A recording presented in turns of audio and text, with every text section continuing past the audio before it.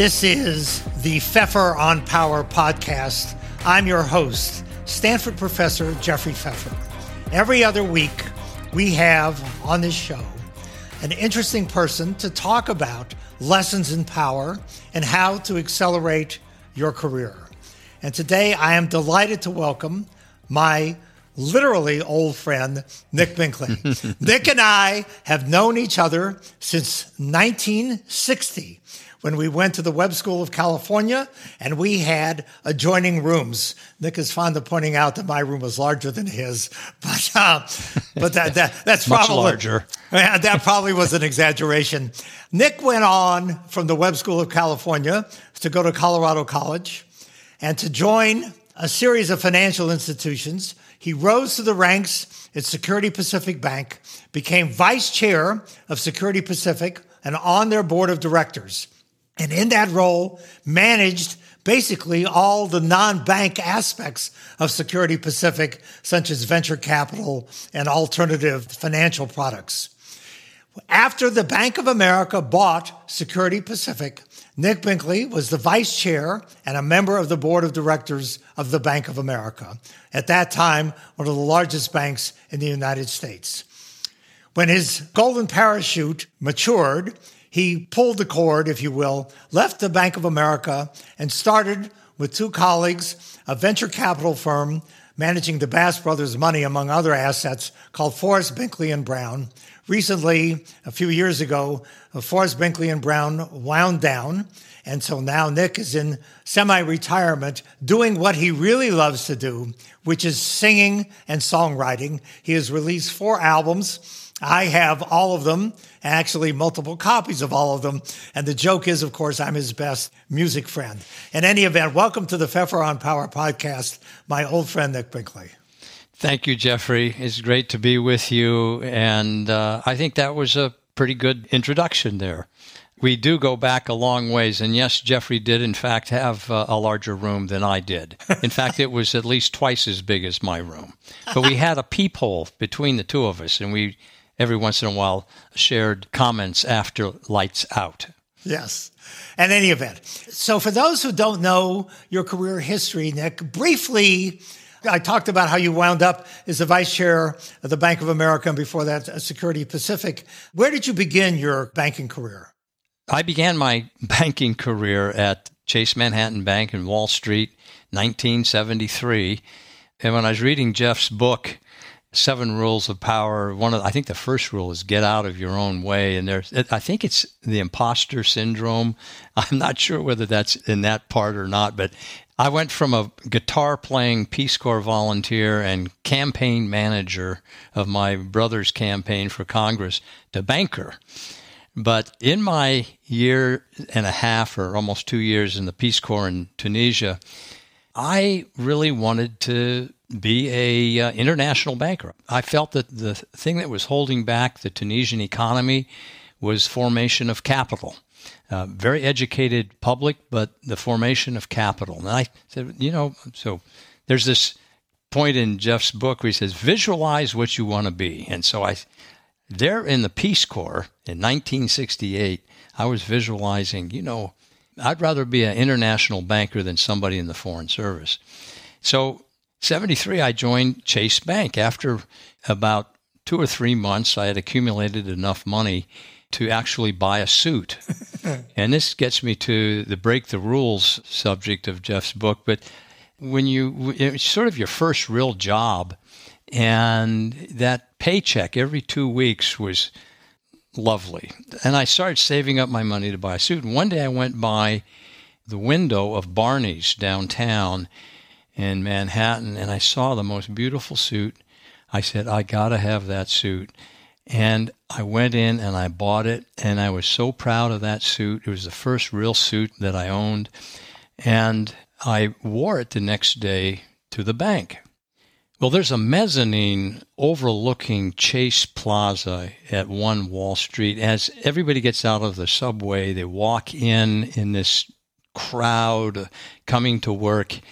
And I put on my jacket because I think it was in late spring and it was warm in the subway. I put my coat on and my new suit, and I was so proud of this suit. And I walked in, and And I got to my seat in the credit department of Chase, and I was a lowly financial statement analyst at the time. And my head guy comes over to me and he said, where did you get this suit? And I said, at Barney's. He said, have you looked around lately? Do you see any plaid suits in this group? And I looked around. I said, no, I don't see. He says, there's a Brooks Brothers store on Bank Street. I would suggest a pinstripe suit as opposed to your plaid suit. And he then said, as the crowd got off the subway and was walking into the bank, he said he was watching and he saw this funny peacock in the crowd with this plaid. It was orange and white suit. It was like a Superfly suit.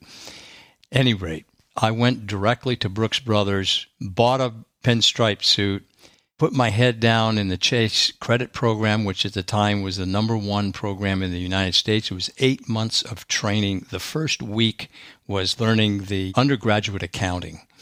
And you took a test. If you passed the test, you went on to graduate school accounting, which was 3 weeks. If you passed that test, you went on to the credit modules. If you passed the credit modules, you go on to becoming a first-tier banker.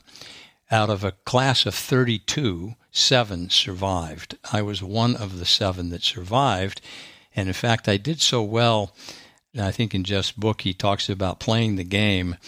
And this is playing the game well after the plaid suit incident. I buckled down and I developed an approach to statement analysis, which is called the Binkley tree. It was based on the DuPont ROE approach to statement analysis. I did it so well that they asked me for my first assignment to go to London and teach the credit program to MBA recruits into the Chase program. That was my first assignment. And out of that, they assigned me to my first officer level was to Beirut in the Middle East Petroleum Division following the 1973 war with Israel and the formation of OPEC. And I spent about a year in that position until the Civil War. And after the first round of that Civil War, I looked at my new wife, who we'd just gotten married, and I said, you know what? I don't trust this. I mean, I lived in Tunisia. I speak a little Arabic. I speak French. I feel comfortable here in Lebanon in terms of the language. But the Christian-Muslim divide is inseparable. They're at each other's throats. We got to get out of here. And I submitted my resignation, went back to New York, and wrote music for 2 years. So that was my first banking experience, Jeffrey. That's a wonderful story. And as I recall, you wrote a song called Pinstripe Brain. I did, Pinstripe Brain. How would you like to ride across the wide open range tied to the man with a pinstripe brain? There you go. I love it. Now, you also, when we talked the other day, you told a story or a lesson when you were at Security Pacific and you were at a certain level. I think you were vice president, of which there are billions in a bank. And all of a sudden, your career took off. And in 10 years, you went from a vice president at Security Pacific to the vice chair and member of the board of directors of the Bank of America. And just prior to that, of course, vice chair of Security Pacific Bank before it was bought by the Bank of America. What happened to accelerate your career during those 10 years, and what lessons would you learn from that or want to impart to anybody? Well, yeah, we talked about that. At some point, you need to change the narrative about yourself. And I wasn't quite sure how that would work, but one day I got a call from the vice chairman and CFO of Security Pacific and said, how would you like to leave Los Angeles, leave banking, and go and be the deputy administrator of all the non-bank subsidiaries of the holding company in San Diego? There are about 9 subsidiaries. They counted at the time of about 10% of the assets of Security Pacific, but 25% of the after-tax profits. Very profitable group, including venture capital, asset-based lending, insurance, personal finance, and a number of offices. In fact, We had 350 offices in the United States for the personal finance business, like Beneficial Finance, if you recall that business. Finn Casperson ran that business for many years. We had total 500 offices in 11 countries. We made medallion loans to taxi drivers in Hong Kong. We did Serican lending in Tokyo. We did personal finance in Frankfurt. We did condo lending in Monaco. We had large aircraft leasing out of London.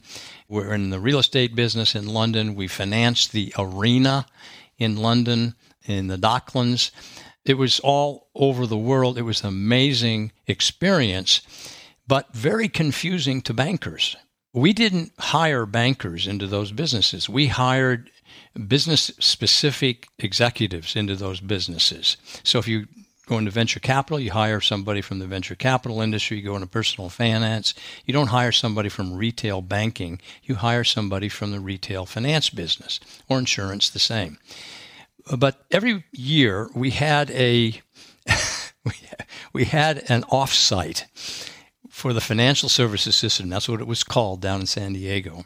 And all the senior executives from the bank would come to the offsite, including the president of the bank, the chairman and CEO of the bank, the vice chairman, the head of retail banking, the head of corporate banking, and their wives. And they would come and mingle with us who were in a business that basically they did not understand. They were bankers. And one year at one of these FSS, as we call it, offsites, I was allocated the assignment of presenting what the FSS did to the wives of these senior executives in a morning session. The wives, as you might suspect, know a little bit about banking and what their husbands do, but they really don't know what the FSS does. My boss hated this assignment every year. He was old school. He hated talking to the wives because he assumed the wives wouldn't understand what the FSS did. So he asked me to do the assignment. And I thought about it, and I said, I wonder where this is going. I was a little reluctant. I was the deputy head of the group. I could have assigned it to somebody else. But instead, I took it on and saw it as an opportunity to present my communication skills to these wives about what we do. Well, that night, after a successful presentation to the wives, I got cornered by the chairman and CEO of the corporation, and he said, Binkley, what was that joke that you told the wives at the wives session of the FSS today? He said, could you recount that joke to me? He said, my wife told me that they had everybody laughing uncontrollably. I recounted the joke. He looked at me and he said, Binkley, you're a valuable piece of horse flesh. And I took that as a compliment because it could have ended horse with another word. And he said, I know headhunters are going to be knocking on your door, but before you make any decisions, call me. And in fact, a couple of months later, I did get a call from the chairman of another bank in California offering the head of corporate strategy to me, and at 3 times my salary. I did not take it. I turned it down and called the chairman, and we settled on a new trajectory for me. Well, Nick, I really like the story of how your career took off. Basically, when you were asked and accepted an opportunity to give a talk about what your part of the bank did to the wives of the senior executives. I think many people underplay or don't appreciate the importance of family members, husbands, wives, even children, to forming impressions. And part of your brand building accelerated by making a presentation in a humorous way, but also, and as you've told me in the past, in a thoughtful and effective way. And so the wives said, wow, here's somebody who's smart, who's clever, who talks to us as, intelligent adults, and really, I think, came to appreciate some of your communication skills and formed a positive impression of you, which always helps. I think people underestimate not only the importance of family members, but to have a broad base of people who appreciate their skills. And I think that's a wonderful illustration. That was one, you talked, Jeff, about branding.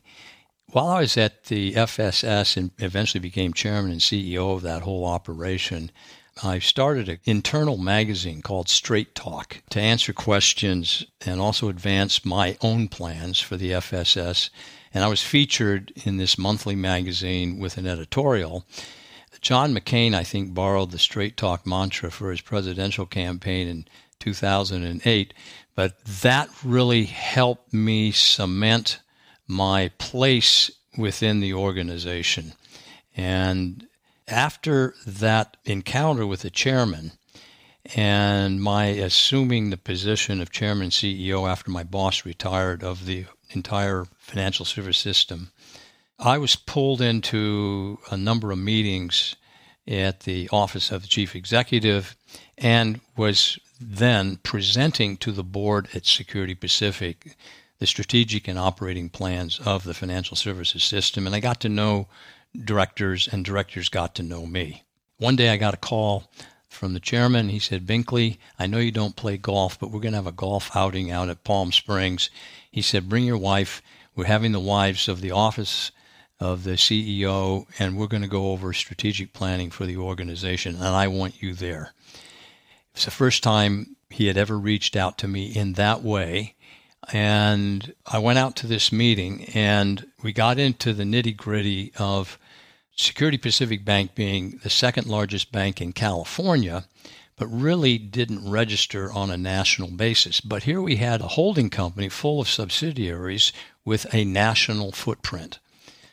Our personal finance business was in almost 40 states, and this is before national banking. This is before the barriers came down. It's before the deregulation, in other words. Before the deregulations, exactly. And so I proposed, I said, let's look at this from a common vision perspective where we look at cross-selling between the banking operations and their loan production offices in places like New York and Chicago and Dallas, and our holding company operations. Let's see if the train moves along this track every day. Maybe we can load up the train with all these different products.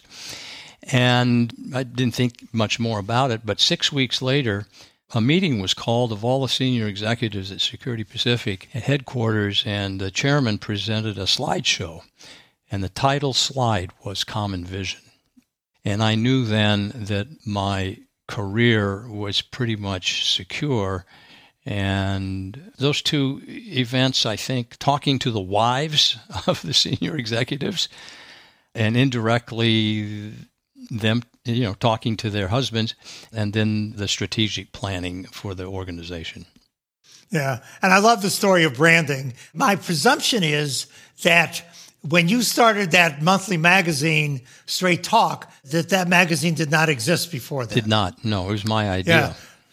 That was a great opportunity for you to get your message out and to get your name out. And it is a very important branding exercise. One of the things, Jeff, that happens with senior corporate executives is that it tends to be a one-way conversation with their direct reports and with their employee base. With Straight Talk, I opened it up to anybody. And my 3 requirements were open communication, accurate information, and timely presented. Those were the 3 things. And I said, if you have something to say, send it to the editor of Straight Talk, and I'll answer it. It's a wonderful, great example. You've read 7 Rules of Power and apparently stayed awake doing so. And you and I, when we were together on Orcas Island, talked a lot about the overlaps. Of the 7 rules, what do you think is the rule that resonates most with your sense of what has made you successful in your banking career?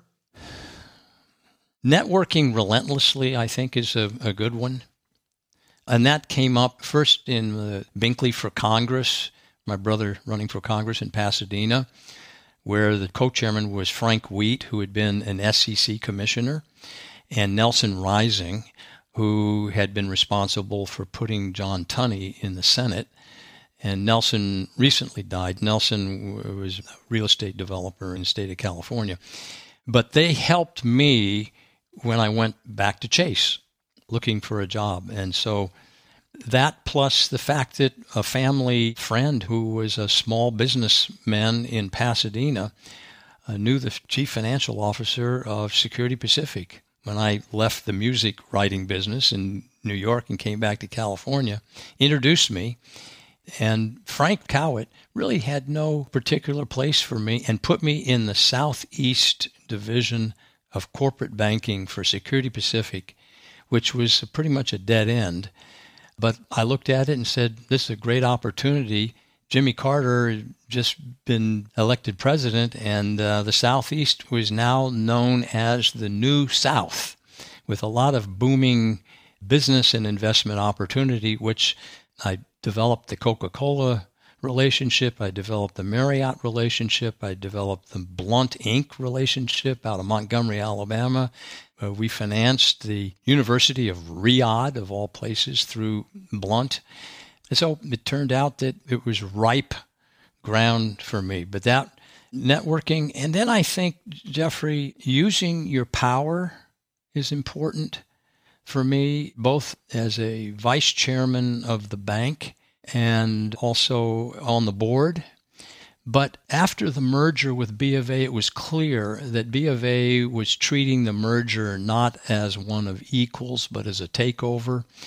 And I realized that I was not going to be on the winning side. And I saw the two other senior officers from Security Pacific had left. Bob Smith was president of Bank of America as part of the deal, and he left early. Jerry Grundhofer, who was president of Security Pacific Retail Bank, took over the commercial banking of B of A, and then he left to become chairman of Star Bank. And I was left sort of solo. But I realized that the team that I had established in the financial services system were running up against some pretty difficult human resources severance issues. And I maintained my position within the Bank of America to the very end in order to make sure that the severance packages that were provided for my team were equitably distributed. When I left Bank of America, there was a bit of a surprise and some sour notes and some confusion. And shortly after I did leave, the president of B of A Venture Capital left and joined me to form Forrest, Binkley & Brown, the venture capital firm that you mentioned earlier. So success, as you mentioned, excuses everything. Yeah, that's a great rule. I like your emphasis on networking, and I particularly like your willingness to move. I often tell my students that the number one sin I see them commit in their career is to believe that they can hang on in difficult circumstances. And I think your realization of, and I think it was an accurate realization, that this was a takeover and that your future was not going to be great and that therefore you needed to go find something else to do, which turned out, I think, to be very sensible and profitable and lucrative, was a smart thing to do. I think that shows your really excellent judgment. And of course, you have continued to network. I believe you've established a group of senior executives or senior, in some cases, retired people who sit around on occasion and talk about issues, politics, and social issues. And so you've continued, I think, to be very successful.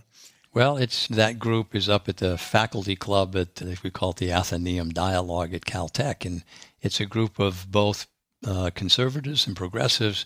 We look at public policy issues from a perspective of problem solving, not from political positioning. There's one final topic I want to cover, and that is we also talked the other day about your songwriting. You are a singer, you are a songwriter, you are, in my judgment, quite talented. But you talked the other day about how you thought your songwriting and your music interests have helped you in your professional career in the sense of providing a release and relieving stress and tension. Could you speak a little bit to that? Well, songwriting has been something that I've done all my life, and I've been playing the guitar since I was 7 years old. So I have a long history of it, and I even studied classical and flamenco guitar. Life is not a rehearsal, and there's a lot of toxicity, particularly in a corporate job like I had, and when you get far up that ladder. And the question is, how do you recycle that toxicity? what do? You can't just let it fester. So golf tends to be a big outlet for a lot of executives, or tennis. But I know a number of executives who have found release in creative jazz pianists that I know up in L.A. Oscar Wilde once said that when bankers come together, they talk about art. And when artists come together, they talk about money. But once I got into the workplace, and particularly in a high-stress corporate position, songwriting became a way of recycling that stress. And I know other executives who play a musical instrument also find that music in itself provides a kind of not just relief, but also a non-verbal way of looking at reality. And I believe that through music, there are patterns, there's cadences, there's rhythm, there's melody, there's harmony, timing, etc., that informs executive decision making. And patterns are really important to be able to understand the reality. And I can't stress enough how important it is, if you're in an executive position, to have a serious creative outlet, whether it's music or writing or painting. I'd say even golf. Well, Nick, thank you for sharing your insights and your story. We could talk for hours as we have in the past, but I want to be respectful of my listeners' time. This has been the Pfeffer on Power podcast. I am your host, Jeffrey Pfeffer. Today, we have been talking with my old friend and very successful financial executive, Nick Binkley, about his career in finance, rising to the position of vice chair of Security Pacific Bank, and then vice chair of the Bank of America, and then a partner in a very successful venture capital firm. He has a lot of lessons for all of us to pay attention to. Thank you very much, Nick, for being with me. Thank you, Jeff. It's been a pleasure. The Pfeffer on Power podcast is available on Spotify, on Apple, on your favorite platform, whatever that is. You can follow me on LinkedIn. I have a website, Jeffrey Pfeffer, that's PFEFFER.com. We look forward to being with you again in 2 weeks for another episode of Pfeffer on Power.